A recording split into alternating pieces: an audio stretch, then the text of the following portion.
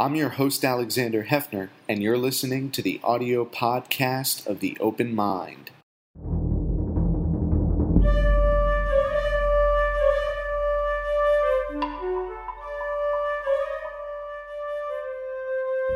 I'm Alexander Hefner, your host on The Open Mind. I'm delighted to welcome our guest today, Rachel O'Leary Carmona, Executive Director of the Women's March.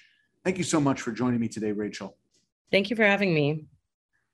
Rachel, let me ask you, in the wake of the Roe v. Wade overturning, how much of your focus is not only on marching, but actually getting those marches to translate into protections on the state level that can provide immediate relief in the aftermath of that decision? Yeah, well, thank you for asking. So much of our tactic is around, transforming mobilizations into long-term organizing. And that's been, kind of our theory of change since the very beginning. And so we are focused on that, as we have always been. Obviously, the base is pretty historically fired up, given the unprecedented rollback, So we are moving into statewide actions as well, but we are also looking at continued national interventions, particularly as we head into November. So thinking about how we keep our base very fired up. Obviously, the Democratic, kind of side of the aisle is up in arms, as we should be, as we should have been for many years. And so we're really hoping to have this be a galvanizing moment as we head into November versus a, demobilizing moment, which, was a risk. When you say a risk, do you mean the potential for all of the galvanized energy around reversing this decision becoming something of an afterthought, like it's sort of in the past? Are you at all concerned about that amnesia or forgetfulness about what has transpired? I think that when I'm talking about demobilizing, it's just, Harvey Milk said this, and I'm going to quote this poorly, but, you can't survive just on hope, but without hope, kind of life is meaningless. And I think that with a decision like this, inside of this current political landscape where the Democrats, who are fighting for us have been hamstrung by the GOP, and the Democrats who are not fighting for us, I think it could be easy to slide into hopelessness. And I've been very galvanized and very bolstered myself to find that is not the current state of the feminist movement, the gender justice movement, women in this country, folks who are allies who want to be, active on this issue. And so I think that I don't think that anybody is thinking about forgetting. And I think that the big challenge here has been that, for many people, they just thought that Roe was settled. And I think that's, a lot of folks who don't dwell in politics, who are kind of outside the Acela corridor, just thought something will happen at the very end and save it, something that this is never actually really going to happen. And so even though there was a lot of smoke and, people have been saying for a long time, that's because there's a huge fire. A lot of folks who just don't dwell in politics didn't realize it until the decision became finalized and real. And I think that's a real challenge in our country outside of, abortion or gender justice or anything like that. Is just that, perhaps, intentionally, politics has become so opaque to regular people who just, can't understand not only the kind of drinking from the fire hose aspect of just there's so much of it, but also that it's very difficult to understand because of its illogic, why we're not persecuting like insurrectionists, for example, but also because it's not serving the people, and it's not communicated in a way that allows people to understand and engage. Thanks for that. I think that's helpful. What's also useful to know, I think, because you were just with a lot of your members, is how much agreement is there tactically about what to do next, right? I think there was definitely agreement about, sort of barnstorming and having an active mobilization campaign on the ground, whether that's meetings at the White House or with the majority leader or other government bodies. Beyond that, what are you hearing from folks that you're marching with about the tactics that should be used at the local, state, and federal level right now? Well, I want to be careful to characterize our participation correctly, which is to say that we are not a reproductive justice group or a provider. And so I think they are having very different conversations around this with the White House, with the Democrats. Our conversation is a little bit different, right? And so we do work in the space. We are a gender justice group, and obviously this matters to women. It matters to people who need abortions. It matters to people who don't need abortions, but who care about people who do, or who care about privacy, or who care about just democracy in general. And so we have a little bit of a different cut or bite at the apple on this.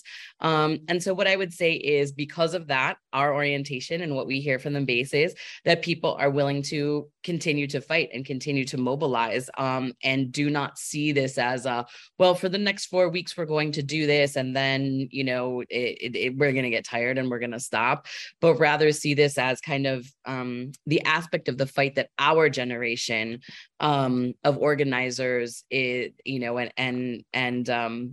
kind of movement leaders are picking up for the long haul, for a marathon. But I think that your position as the folks we at least think of as the grassroots movement here, most successful grassroots movements, they had the folks who were marching, they had some unified sense of how they were going to try to resolve the problem. Mm-hmm. And with our systemic, undemocratic flaws in the hardware, in terms of gerrymandering, in terms of minority tyranny or rule, there have to be constitutionally rooted approaches that, every boot that's moving 1 foot at a time. It doesn't take a law school professor or a legal scholar to root it in that mission, but it takes a real strategy. And where do you see your role there as it relates to a question like, let's take federally, right? We know that this is a 9-person bench on the Supreme Court, and the clock on Roe has been swung 180 degrees. Mm-hmm.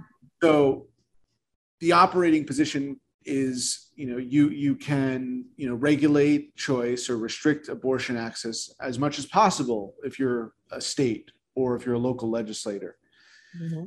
So knowing that framework, you have to work locally. We talked about that, but yeah, what are you encouraging folks who are part of your movement? How are you encouraging them to strategize now when we think of, attacking the systemic anti-democratic institutions, because this new decision, the overturning of Roe, it could well be precedent for the next half century if there's not strategy involved in counteracting it. Mm-hmm. I would say this. That's such a fun question to think about, and I'm kind of like, which answer do I want to give right now? But I would say this, and I'll start off with saying that this is one of my favorite things. I've worked in nonprofits for 20 years, and one of my favorite things about Women's March, and what I believe will be our legacy, is the increased civic imagination of women. It allows a bartender from Queens who's working a shift in Union Square in New York to think about running for Congress and then doing so and winning, And I think that kind of imagination and that creativity is what is necessary right now. I know that we get very caught in the calculus of what's happening in the Senate and what's happening in the House, what's happening with the Supreme Court, what's happening in the executive branch, what's going on with judicial nominations. And oh my God, there's going to be 60 left, or, whatever. And I'm not saying that that's not important. It is critically important. And the other piece to hang on to here is that there's some other truths too. There are some other truths. And the other truths are that Republicans have been working on this strategy for 50 years, and they finally created the conditions, in some ways strategically, but in some ways serendipitously. I mean, let's remember that the Republicans were caught a little unawares too that Trump got elected and was able to pack the courts, So there are some things that came together, very intentionally, and some things that were, surprising. And then out of that, there were things that were expected. And then there were externalities that they did not expect, completely, unexpected galvanizations of certain, communities, et cetera. So I think that we need a strategy around all of the things that we know, but we also need a strategy and to understand like where are the holes in their strategy and the things that we know. So for example, one of the things that I think a lot about is that there's gerrymandering. Absolutely. They cannot win fairly, so they're going to win unfairly. And they're doing everything they can to win unfairly. And technology is outstripping them at every step in the game. Before Roe, was the law of the land, we were talking about the landscape of abortion in a completely different mindset. Now we've got medication abortion, the internet, all kinds of things like that. So not only are Republicans they're being defeated by technology, even without us, right? Technology is going to play a role in this. The other thing to think about is they can't actually control us, even with, all of the laws and everything like that. Because of the technology, because of the relationships, because of the organizing, we can move money and move funds so that people can get the care that they need regardless. And we see the movement already, making steps so that we see, clinics in Texas moving just over the border to New Mexico. We see, other moves being made, right? And then the third thing to think about is that the Republicans lost the culture. And the truth is they're never getting it back, ever. So all of these things are combining for this, this milieu, that's kind of the air that we breathe around the conditions that we need to bring forward. And it's inside of that air, it's inside of that atmosphere that we're then thinking about what's going to happen in Congress, what's going to happen with the executive branch. Are we going to expand the court? Are we going to abolish the filibuster? What is going to happen? And so I think that it's important to say that there is an electoral strategy. We obviously need to go win. If we could get 2 more seats, that would be amazing. I believe we need to reform the Supreme Court. We need to have ethical, standards. We need to, maybe have a justice for each circuit. I don't know. There are things that I think that we could do that make common sense governance happen. But I also think that we need to understand that the things that the Republicans are doing that they think are their master strokes, they have externalities related to them, and they are creating conditions that are creating the opportunity to make things that were previously impossible possible. And it's my opinion that in 10 years, the story we'll be telling is that was the moment at which the Republicans overplayed their hand and it flipped. And I think that our role now is to organize and to create that momentum, to that future. So I know that that's a little bit of a, 30,000 foot, not nuts and boltsy, we need to get out and canvas and all those things. We do need to do that. But, women's marches, we're thinking about these other areas and other ways to build power that aren't just rooted in, the traditional kind of governance that we have been working with. You say that the Republicans, and I don't know if it'd always be the case about Republicans, but conservatives or the 6 votes on the Supreme Court lost the culture. But that has just antagonized those 6 votes even more to take what could have been a more moderate path on this decision, right? I mean, not making Roe obsolete, but giving the right to, whether it's Mississippi legislators or others, to have some restrictions in place. I mean, there was potentially some middle ground, and they went for the scalpel here. Right. And I think that the fact that they even perceive that they've lost the culture, right, and I want you to expound on what that means, right? Losing culture irritates them even more and drives them even more towards extremism. Yes. I think that's true. And, so I think when I say folks lost the culture, is that they're just, public opinion is just not with them. And it's not only not with them in terms of any specific decision, it's increasingly not with them in terms of the legitimacy of the institution itself. And so I think that, you know, if you turn on TV or you listen to the radio, you go on Instagram and you see Megan Thee Stallion or other pop artists naming Supreme Court justices by name and talking about their level of corruption and their level of abdication of their duties to serve the, you know, the American public, that is a significant cultural, you know, turning point for the country.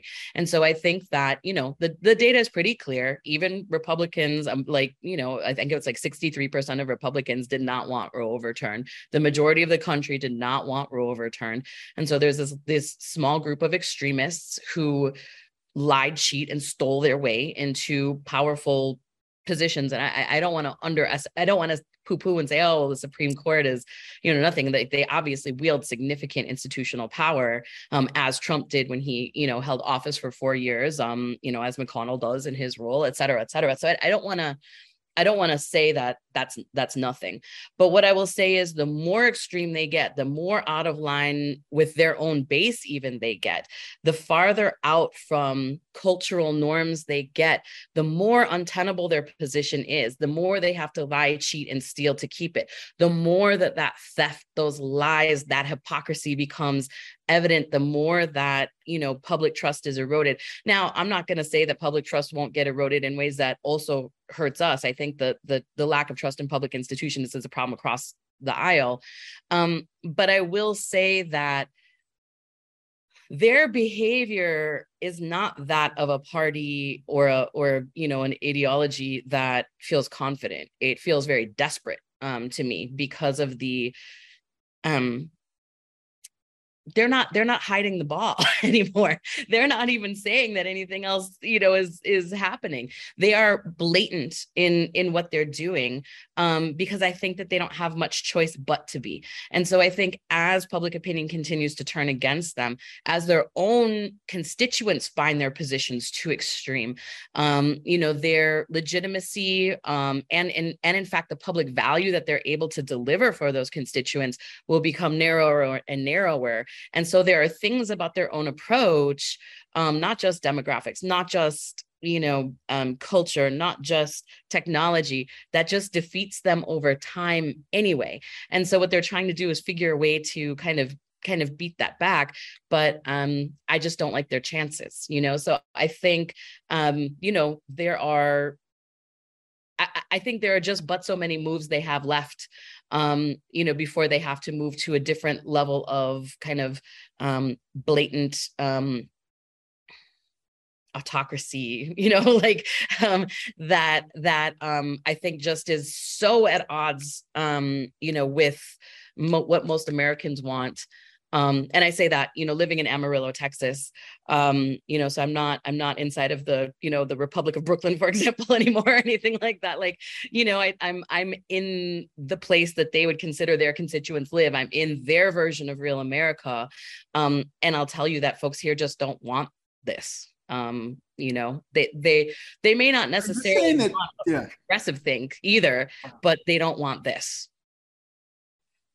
Right. I mean, there is a part of the pro-life movement that did not want to federalize or, you know, in effect, overturning Roe is the path to federalizing these restrictions. And there are, you know, but you would say that in every zip code, in every governing body, in every congressional district, there are some voters, and they may be predominantly men, who endorse the overturning of Roe, and you know, they might even go a step further to say that the Congress should outlaw abortion entirely.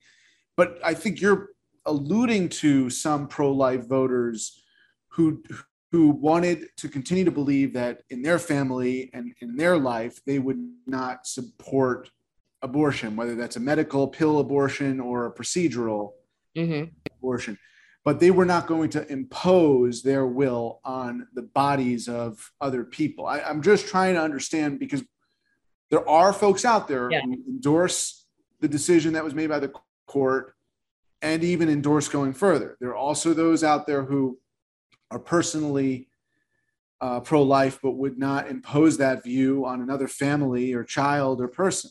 Right. I feel like there's a large group of conservatives, and this is just my anecdata, but I do feel like there's a large group of conservatives. When I like choose a place to live, I'm always like, I want to live like near really big, like kind of metropolitan, like, the kind of the city center areas, but I don't want to live in them. Like I want to live close enough to access them, but I don't want to be a part of that, like, oh, that's too much, And I think that some conservatives, they are living in a political, I think we just need to get clear, like, and think about each other with as much humanity as possible.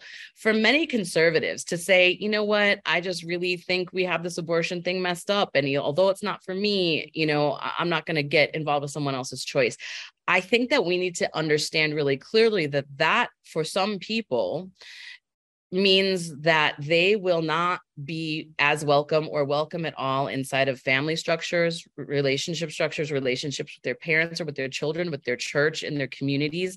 And it's a high bar, to ask. And I'm not saying we shouldn't ask it or organize towards it, but I'm just saying that we can't go on a march and say like, my body, my choice, and expect that to be flipping folks that will have real consequences. Like what happens if you say that? Where do you go? Where do you live? Who do you talk to? Like, you know what I mean? So I think that we really have to like contend with the loss that we're asking people to take. And I also think that's a part of the rise of white nationalism as well, is that, white folks are across the country seeing the, things change for them radically in ways that they have not seen before.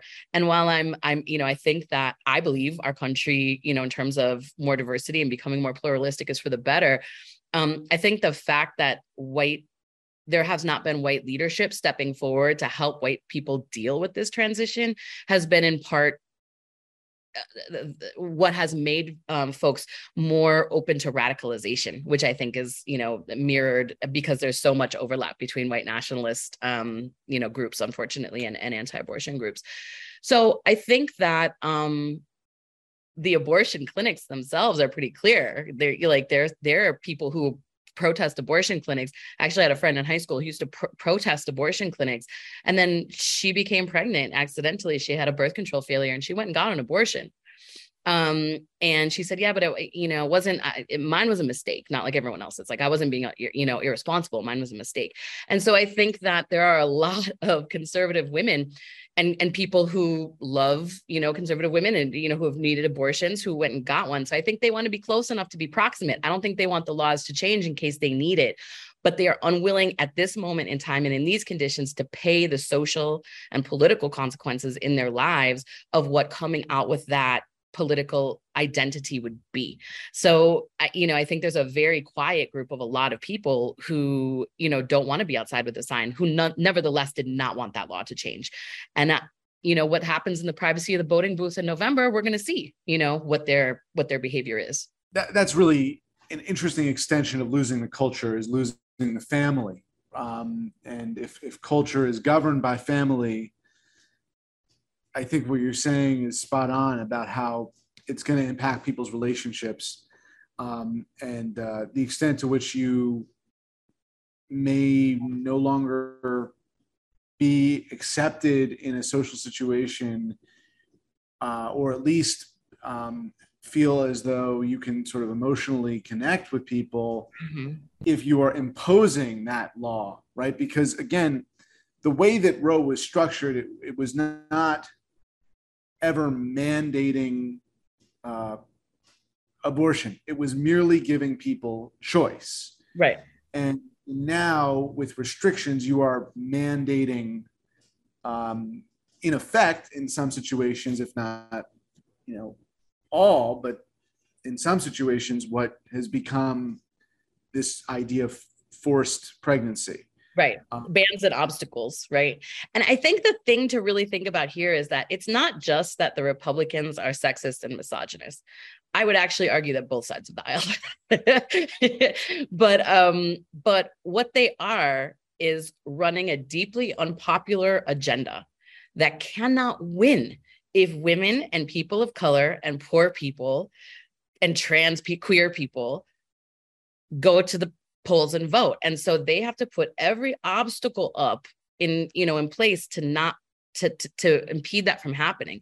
And so when women, when we're talking about paying those political consequences, you'll see people on Twitter saying, oh, go talk to your racist uncle at Thanksgiving. That's one thing.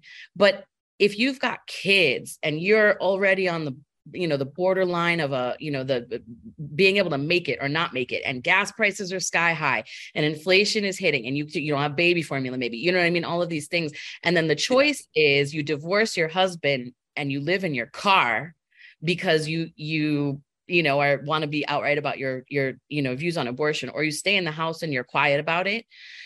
Some people, many people, too many people in the country have to make those political considerations every day. So I just think we have to be really clear that this isn't just about misogyny. And it's not just about controlling our bodies. It's about imposing financial, political, and civic obstacles to women as a political class. Women are not the only people who need abortions, but the focus here, in this intervention, is to get women as a political class to have fewer opportunities to exercise civic and financial power against those who would try to undermine us and who are trying to move this agenda. So I just think it's really important for us to think about, because it's not just about like, oh, I'm too afraid to like get into conflict.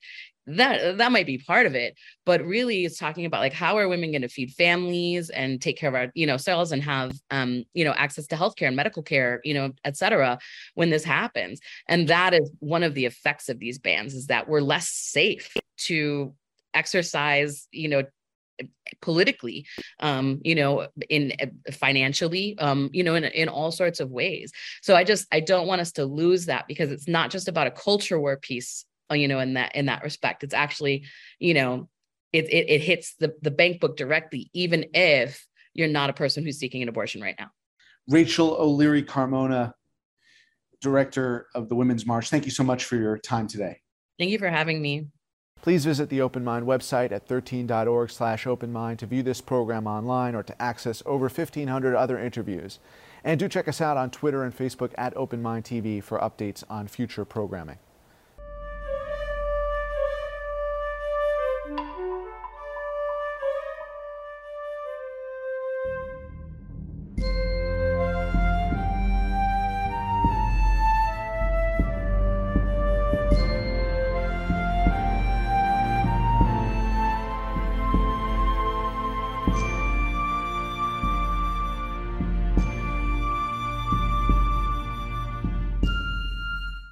Continuing production of The Open Mind has been made possible by grants from Ann Olnick, Joan Gans Cooney, Lawrence B. Benenson, the Engelson Family Foundation, Alfred P. Sloan Foundation, the John S. and James L. Knight Foundation, William and Flora Hewlett Foundation, Joanne and Kenneth Wellner Foundation, and from the corporate community, Mutual of America.